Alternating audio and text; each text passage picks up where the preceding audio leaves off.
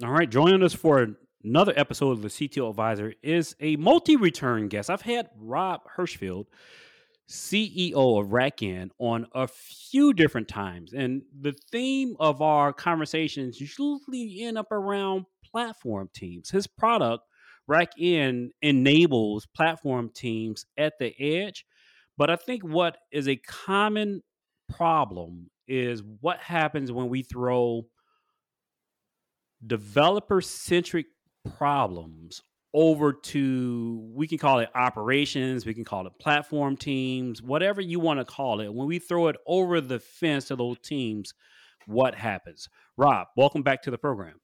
Keith, it's amazing to be back. I'm really looking forward to this conversation. It's something that's been top of mind in a lot of ways for years and years. But you're right, with platform team conversations finally starting up, it's definitely coming to the fore.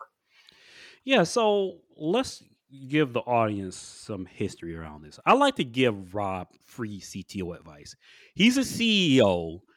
I'm a CTO advisor. So a CTO advisor giving a CEO free advice, take it, kind of with that warranty. Like if he comes back and he says, Keith, this didn't work out. Hey, you know what? You're a CEO, I'm a CTO advisor, and the advice was free. So the a point we want to make is that this is an output of a conversation we had way back at AWS reInvent a couple of months ago. Rob was showing me his product and talking about the transformation that developers have to use to make it. And I said, man, Rob, what would be really great is if you gave me a AWS CLI into the product. That is the oversimplification of it. So that developers, if they're AWS centric, they don't have to change their preferred programming interface. They can continue to use the programming interface they love. And as a application platform team or a support team, I can change the back end as much as I want. That's the theory. Rob, let's talk a little bit about That's the goal. Well, this is the challenge, right? And I think from my perspective, right, you get to whisper to my customers, CTOs, right, and tell them how to maximize the value of their investments, and which is really what we're always talking about. And the challenge that we've had is for the last several years, and I don't see this stopping, we have talked to the application development teams or app dev teams, right? So when we talk about developers, we're talking about the application development teams. And we've told them to be productive, be independent, go do the work you need to do, right? Operations, get out of their way. You're just slowing them down, make it work. And in a lot of cases, what that's translated into is those teams using tools like Terraform to build infrastructure or AWS CLI to build infrastructure. And while that works really good for the app dev teams, when the CTO or really the CIO turns around and says, hey, wait a second, I need, you operations are accountable for how all this infrastructure got set up. Now that team says, hold on a second, I don't even know what commands you're running to set that up. Right? You're totally in the dark, let alone this idea that I'm trying to help 10 teams and they're all running it from their desktops or from their clients, right? So you can't even tell what people are doing. So you might have somebody who uses Terraform to set up an infrastructure and then runs a script on their desktop to finish that job. How do you that's it's hard to put that toothpaste back in the tube. Yeah, we're going through these growing pains again when we're trying to perfect cloud-based operations. Mm-hmm. We can parallel the platform team to the infrastructure team of 10 years ago. If storage costs got out of control, we could look towards our storage vendors to give us an innovation like deduplication. And instead of having each application team go back and rewrite code to optimize for the various storage cost realities, from an operations team, we could just turn on dedupe and magically we're using a tenth less storage than we were before because we've reduced the duplicate records on a storage array. Right. That is extremely hard to do in the cloud when one person uses Terraform to describe their infrastructure. Another one uses cloud formations. Another one just does it by hand using the AWS CLI. And let's not get into multiple clouds. This is a single cloud That's right. problem. And developers, different teams choosing different methodologies. So I kind of came up with the brilliant original idea. I'm going to say no one ever thought about this before. Rob, why don't you just create a CLI proxy? Let's just, for better lack of a better word, a proxy that would take those developers who want to describe their edge infrastructure or their infrastructure they're rebuilding over and over again. They want to describe it in CLI. Why don't we just make the translation for them?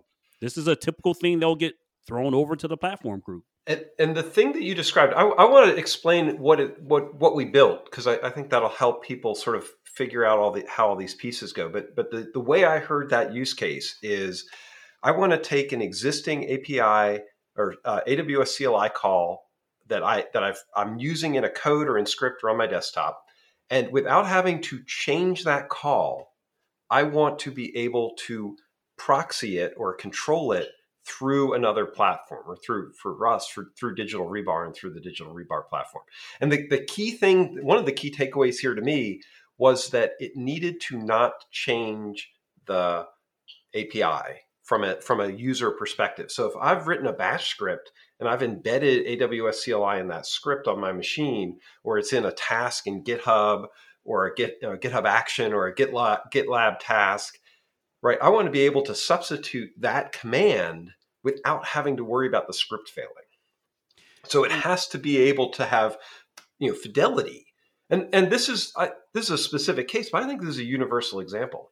And this is why we're having you on. This is why this is not a sponsored podcast, because this is a universal problem. I hear this over and over and over again. Started at the beginning of my career when I went to the CIO of the Chicago Tribune. And I said, we're running out of storage array space. And the CIO told me, this is 25 years ago. He said, Keith, storage array space, hard disks are cheaper than file cabinets. Buy more storage. Right. And back then I didn't have the experience and language to explain why that's not the solution.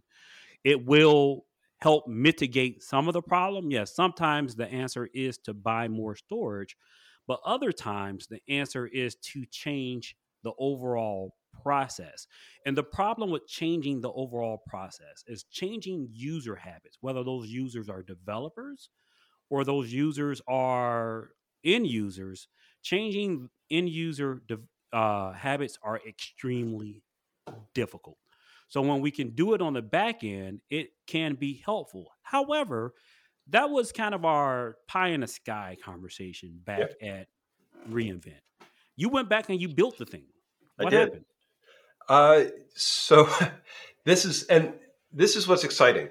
So we built a script.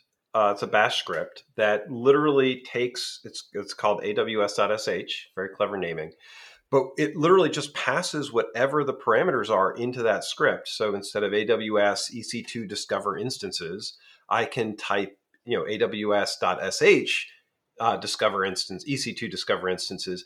And what it does is it creates a job in Digital Rebar, what we call a work order.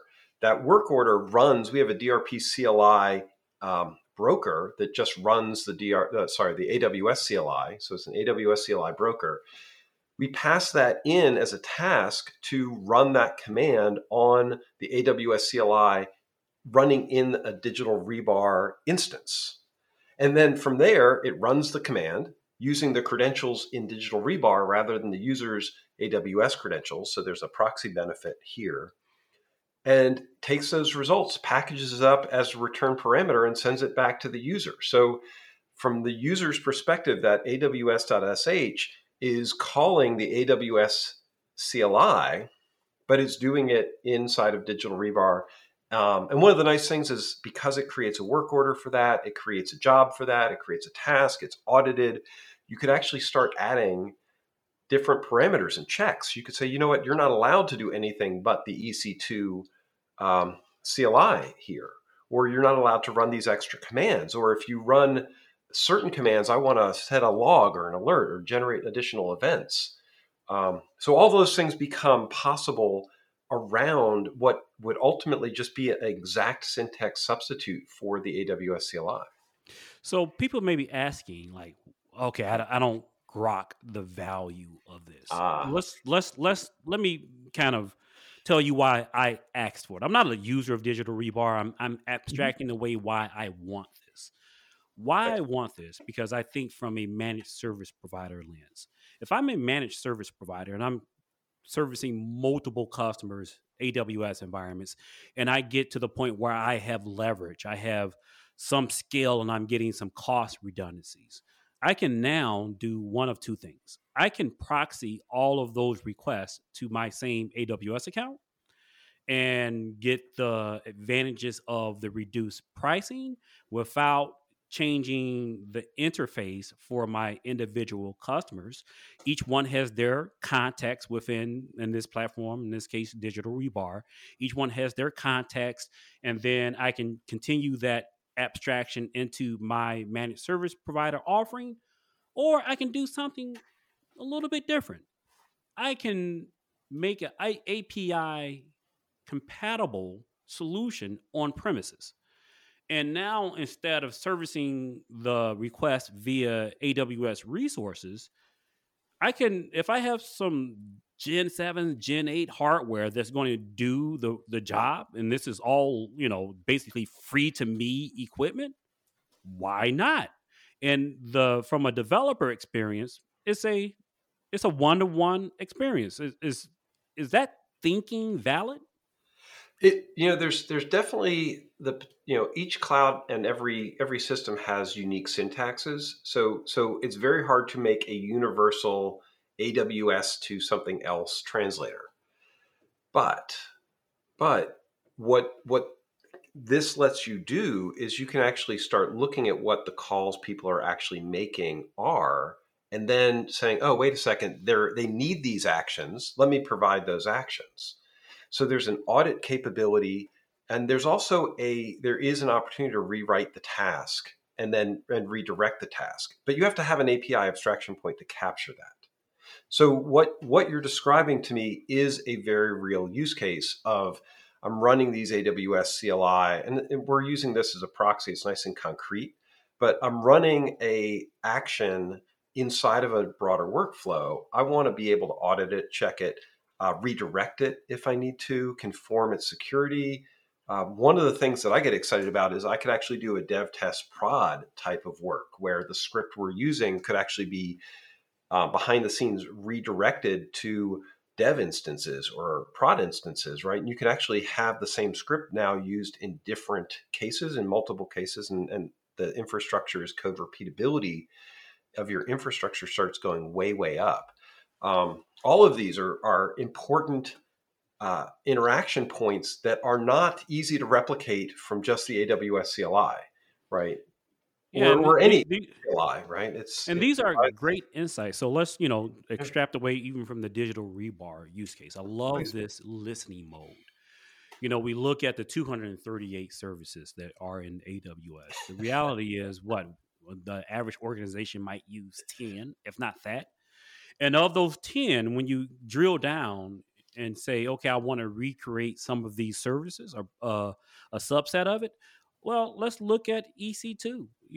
Of EC2, am I using the different? I don't know if it's a with the sizes with a combination of size and type. If there's more than I think there's more than 100 different size and type combinations. Well Actually, over I think they crossed over to 1,000 just of instance types, so not even just flavors, right? of instance types. Do I need to recreate every form of that instance type? Can I just proxy that basically we use 20 different EC2 types, and I can recreate those EC2 types on-prem via my on-prem hypervisor of Mm, choice. It doesn't really matter. I can look to see, okay, developers in their development environments almost always go to these three different types. I can do that on-prem and not recreate a build. When they push it to sure. production, they use these 8 different types. We're going to continue to push those to production on AWS, but these other ones we're going to service on-prem. That is kind of the goal. But as me and you discussed last week, there are unique problems because you Yeah. get into, even in that limited set, you get into edge cases. You do, and it one of the things that I think is interesting as a platform team or an operations team is coming in, you know, where you can, it's where and how you can support people as they're coming into these systems is actually a really important component to consider. So there's edge cases in how things get mapped between different infrastructures, right? You can't just take an AWS call and automatically map it into an on-premises call, a bare metal machine, or a VMware machine, VM. Those mappings do require a certain amount of understanding in how they work. Um, but one of the things that I find is just how do you answer the phone when somebody says they have a problem? And Mm. can they replicate the challenge, right? One of the things that's interesting about edge cases is that a lot of times an edge case ends up being something where you need real expertise or support to help resolve what that problem is. And so part of the value in this is you actually want to be able to get your experts on the line, have them duplicate exactly what happens, see the logging, figure out what went into that circumstance, and then ideally replicate it. And even more ideally, provide guardrails like you've been describing for the next pass on this. Because right, it'd be really easy to write a series of commands that can't execute because somebody doesn't have the right permissions. They're not in the right VPC. They don't have right the AMIs that they're using for the machines don't exist in the regions that they're trying to execute them on. Right, there's huge numbers of failure possibilities and how all this stuff gets fit together. Um, And I think if you're listening to this and you're thinking through, wow, I could proxy between cloud providers. One of the terms we use in our yeah, conversation is SuperCloud.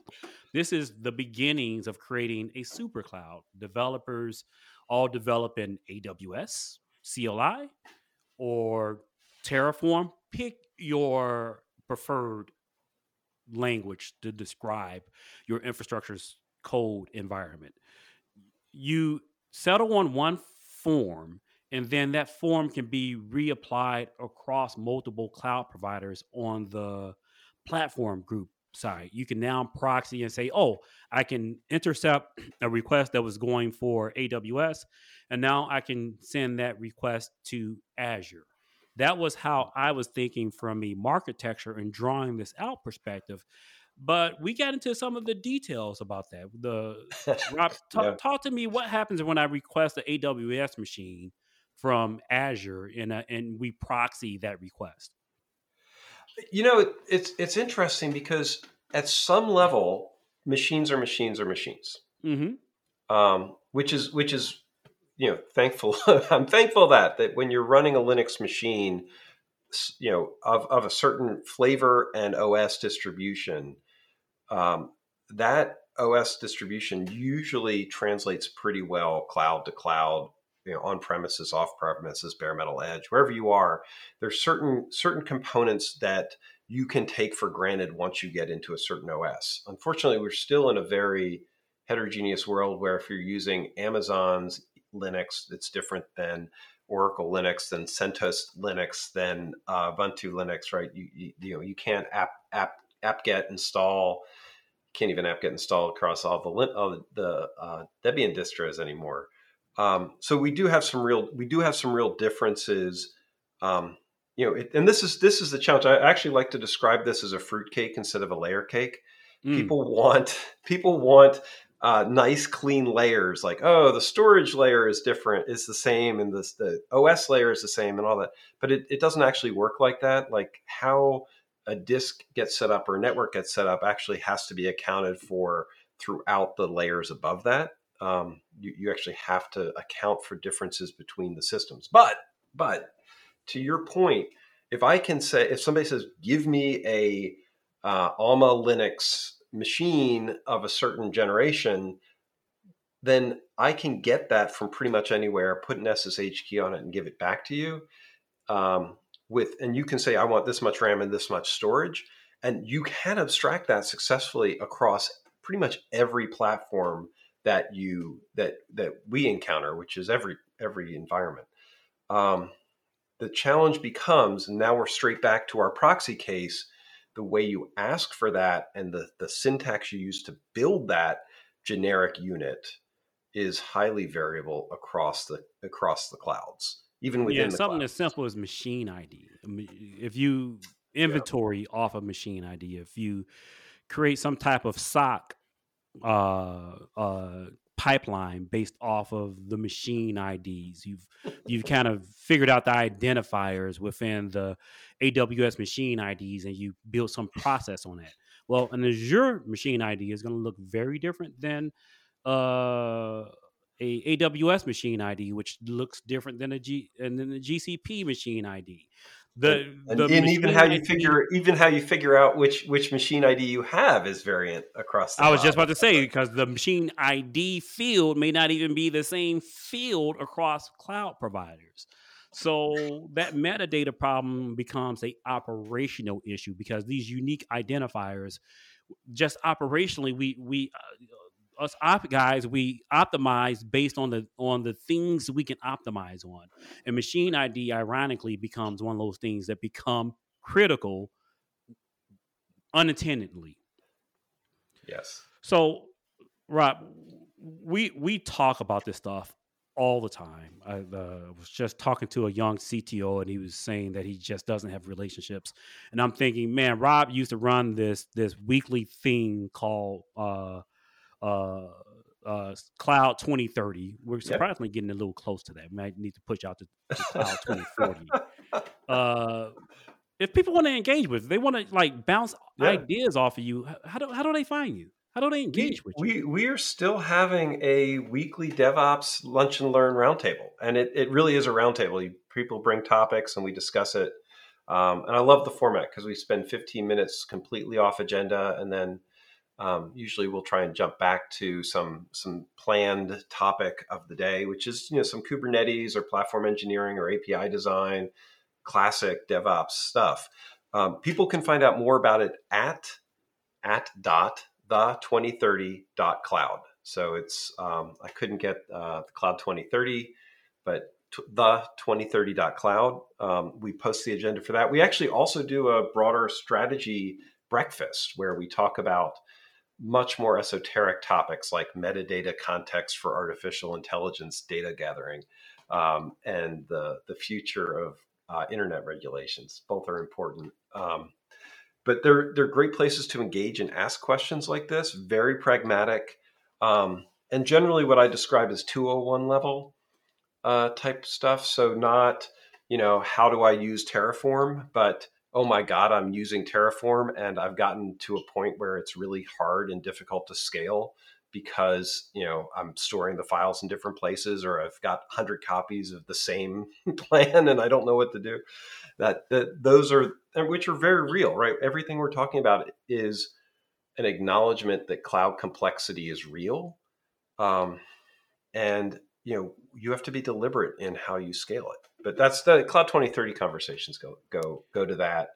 A lot of fun, very casual. Yeah, and I don't attend as many as I want, but every time I attend one, I learn something new. It's eclectic folk from the super technical like Rob to the less technical like me, and it's a really, really great conversation.